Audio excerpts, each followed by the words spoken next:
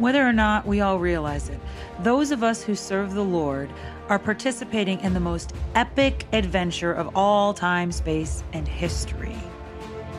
I think it's about time that we start celebrating the miraculous and wonderful ways that God touches our lives in everyday circumstances. I'm Karen Pennington, and this is Daily Adventures in Grace.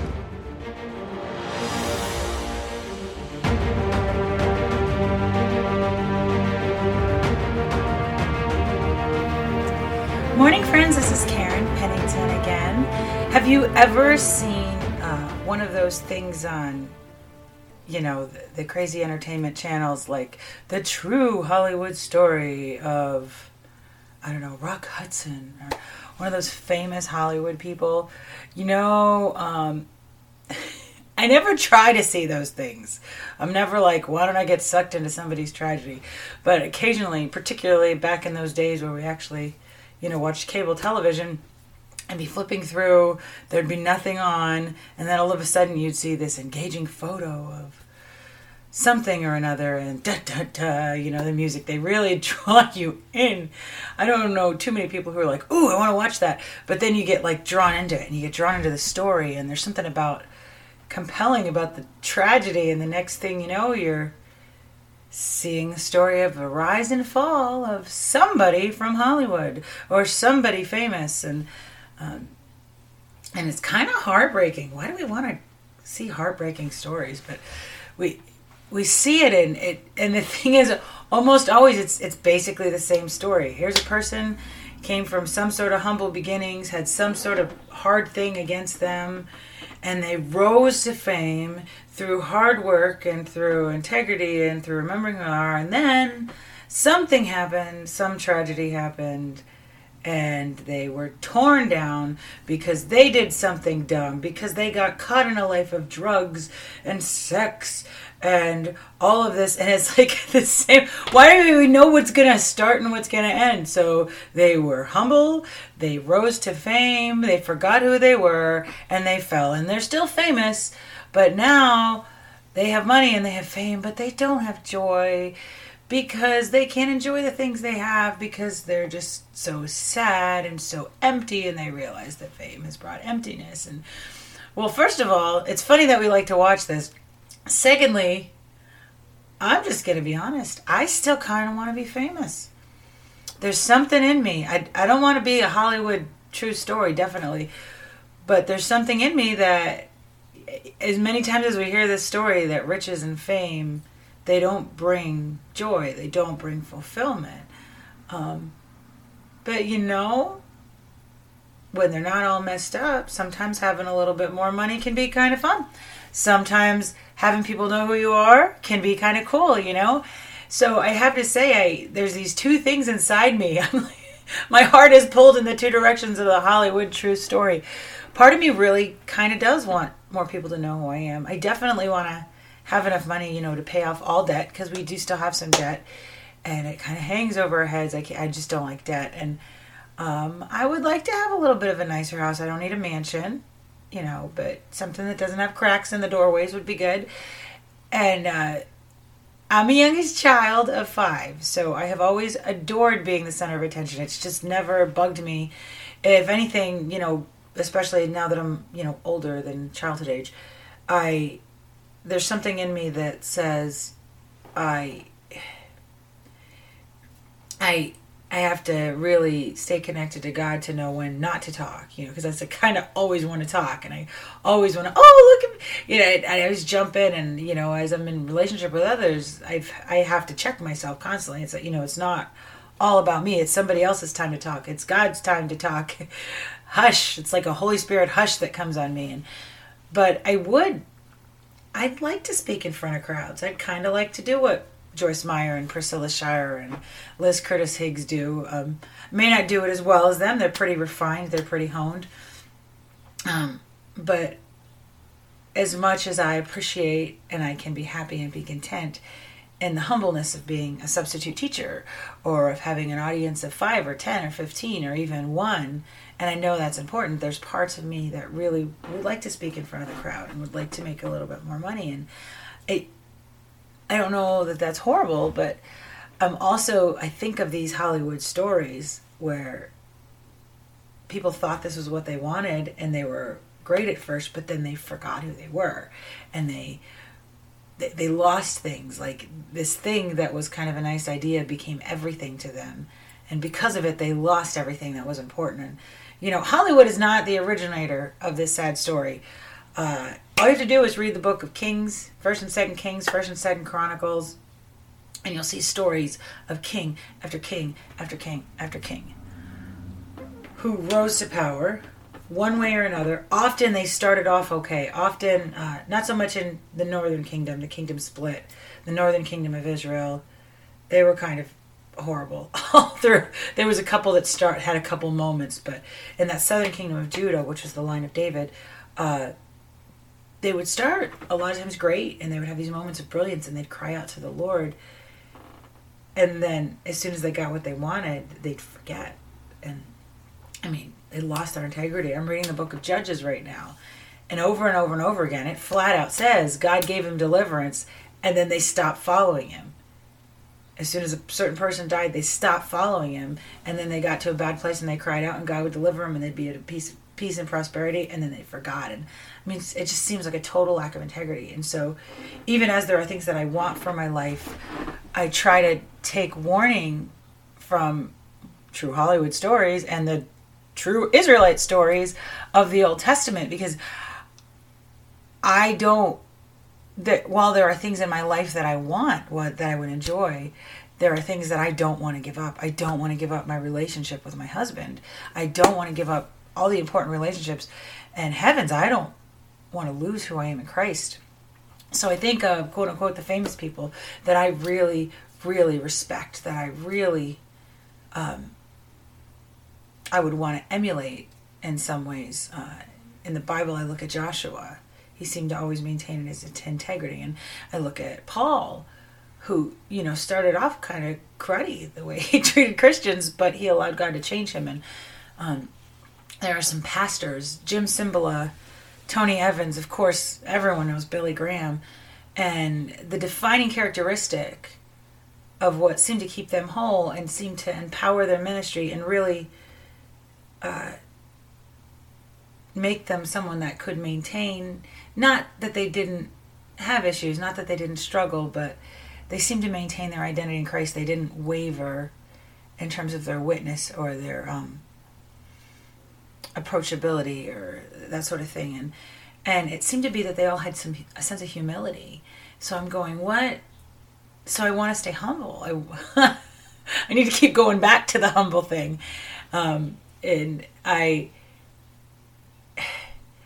It's occurred to me, the thing about humility, well, let's go back. They had integrity. And they all had humility. They all have integrity. And those go hand in hand. You see, in my mind,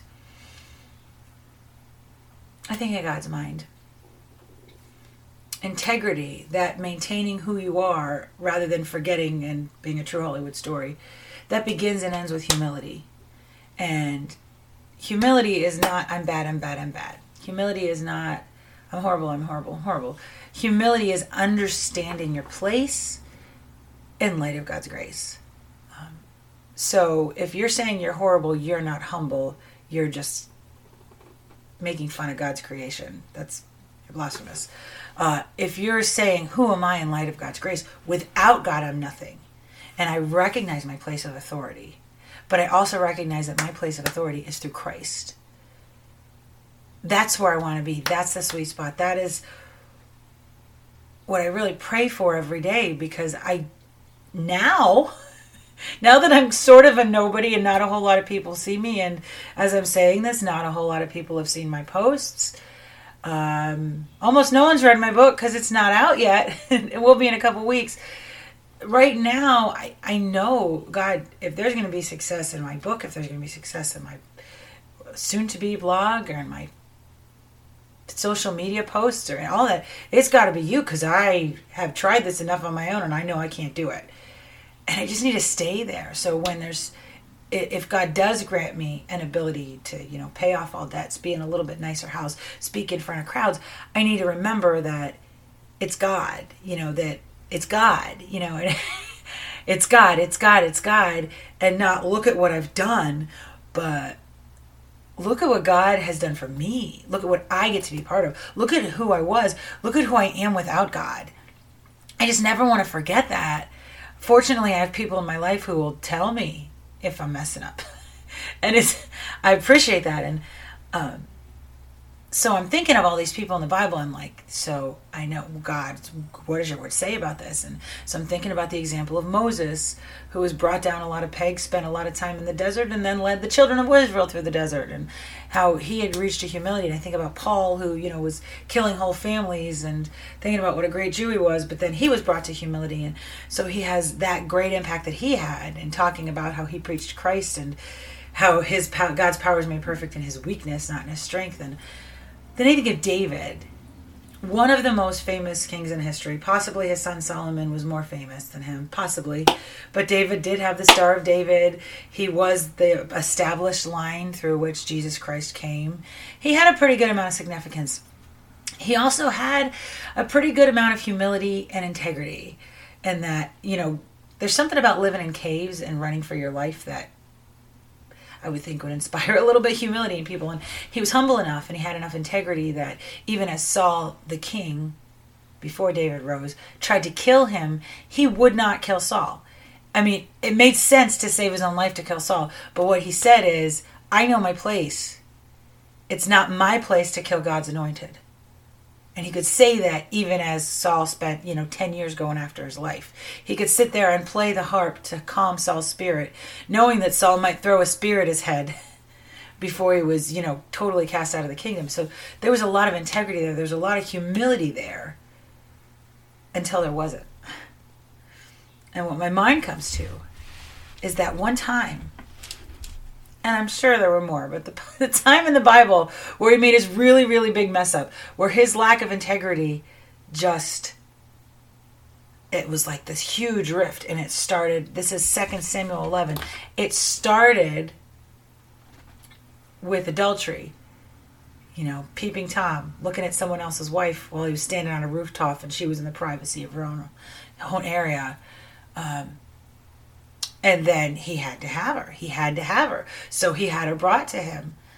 And if we're going to interpret this in modern days, she had no choice. This was not a consensual thing. This was, the king wants to do something, you have no choice.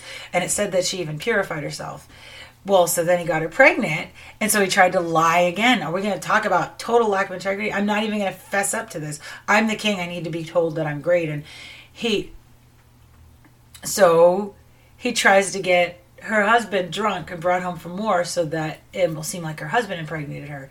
Well, when Uriah, Bathsheba's husband, had so much integrity that he said, I can't do this with my wife while all of my fellow soldiers are out there risking their life. I can't do it. Tried a couple times. He said, I can't. Even Uriah that had been inebriated, who that got drunk, he wouldn't do it because he's like, this is not who I am. This is not who I'm supposed to be. I'm supposed to be fighting for the army of God right there. And so what was his reward? Well, it had to be an eternal reward in heaven because David had him killed. But he did it really sneaky. He sent the army into a war that he knew, little battle, that he knew the army was going to lose. He knew he was going to lose the war. But in knowing that, he knew people on the front lines will probably die too. So he sent one of his mighty men. Uriah was one of the 30 mighty men. He was one of the top soldiers in David's army. He sent him, this valued soldier, to the front in a war that he knew he would lose, just so Uriah, his valued soldier with integrity, could die and David could take Bathsheba. Whew. So we're talking about lust, adultery. By today's standards, it would be rape. They wouldn't call it that back then. But let's be honest. Telling somebody you have to sleep with me and that's it. You have no choice. He had... this is the guy after God's own heart. How did that happen? And then mass murder, really, because Uriah wouldn't have been the only one that died. And then a cover-up conspiracy How did it start? And this is the part that people forget. The very beginning of the chapter. In the spring, at the time when kings go off to war, David sent Joab out with the king's men and the whole Israelite army. They destroyed Ammonites and besieged Rabbah, but David remained in Jerusalem. 11:1. So at the time when kings go out to war, who was David? He was a king. He stayed back. He forgot who he was. He forgot, I have this authority and I have this power that Christ has given to me. But, well, God gave it to me. But it wasn't so he could stay home and, be a peeping Tom, It was so that he could go and fight for God's people. It was so that he could gain victory and honor for God. It was so he could protect the people that God had put under him. He forgot that. How easy it would be. And why did he stay home? My guess is because he didn't want to go. How quickly he fell from such a simple thing. And I'm convicted about this. There are times where I know I want to go, I'm supposed to go somewhere. Maybe it's a place, maybe it's prayer meeting. Maybe it's to help somebody that I know needs to be helped. And honestly, I just don't want to. And God had given me the authority and the power to speak life, and I have time and I've rested. I just want to do something else. And there are times when I'm supposed to go to a place of forgiveness. There are times when I'm supposed to go and confess my sins, and I just don't want to,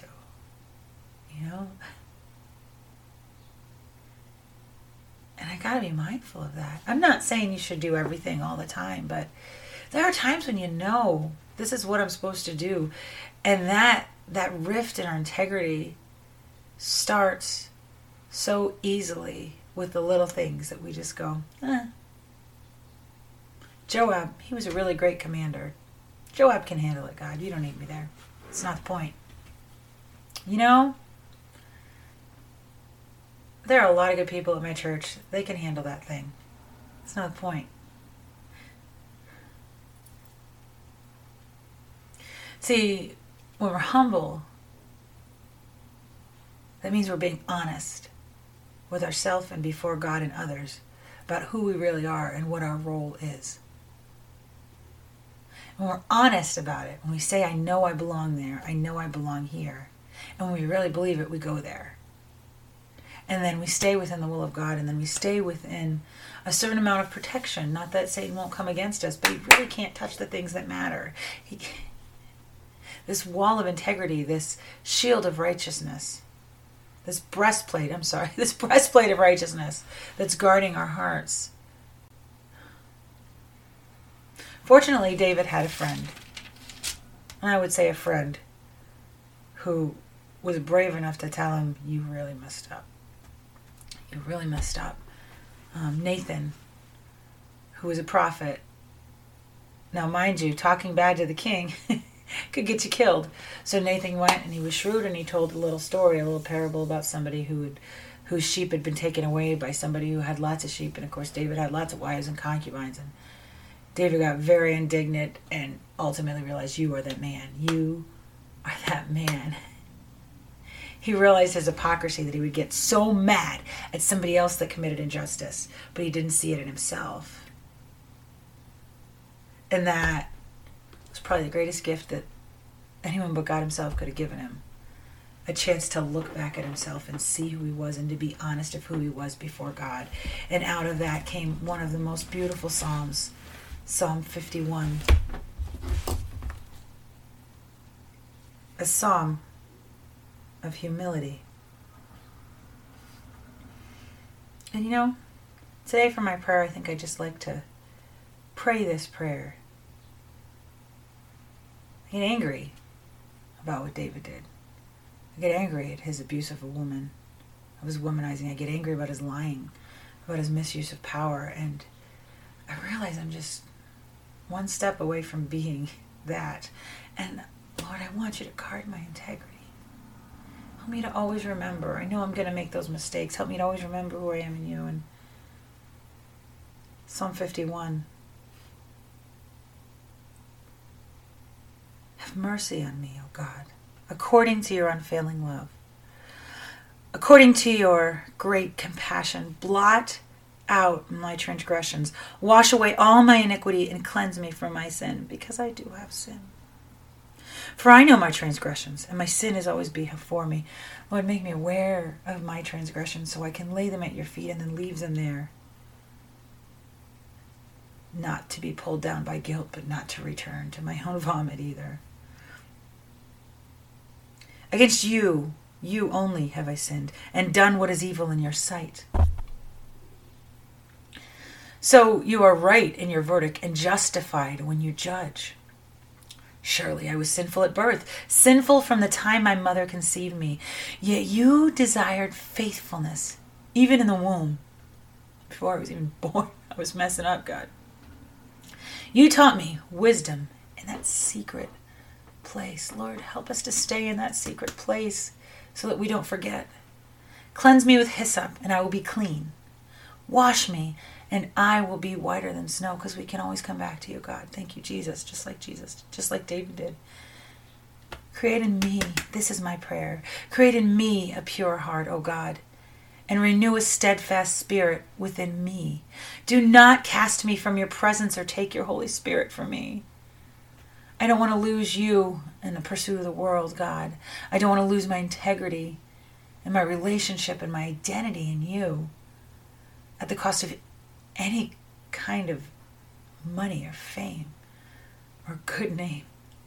Restore to me the joy of your salvation and grant me a willing spirit to sustain me. Lord, may I never lose the joy of your salvation. Then I will teach transgressors your way so that sinners will turn back to you. Deliver me from the guilt of bloodshed, O God. You who are God, my Savior, and my tongue will sing of your righteousness. Open my lips, Lord, and my mouth will declare your praise. You do not delight in sacrifice, or I would bring it. You do not take pleasure in burnt offerings. My sacrifice, O God, is a broken spirit, a broken and contrite heart. You, God, will not despise. Lord Jesus, may my heart break for the things that your heart breaks for. May our hearts break for the ways that we have broken your heart, Lord Jesus. May we never remember how far we've fallen. Not as a guilt, but in gratitude and conviction of how great you are and how far you've brought us. And who you are, God. We want to do great things for you. We want to make your name famous. We want to have a significant contribution, whether an audience of 1 or 1,000,000. But we know you're always our audience of 1. That's most important, God. Teach our hearts to remember who we are, to go where you call us, and to live according to your blueprint for our lives, because you're the great architect. And your way is what's best for us. We acknowledge that we sometimes think what's best for us. We know what's best for us. But you're always what's best. And because we want what's best, we want you, God. In your name, amen. Be blessed, my friends.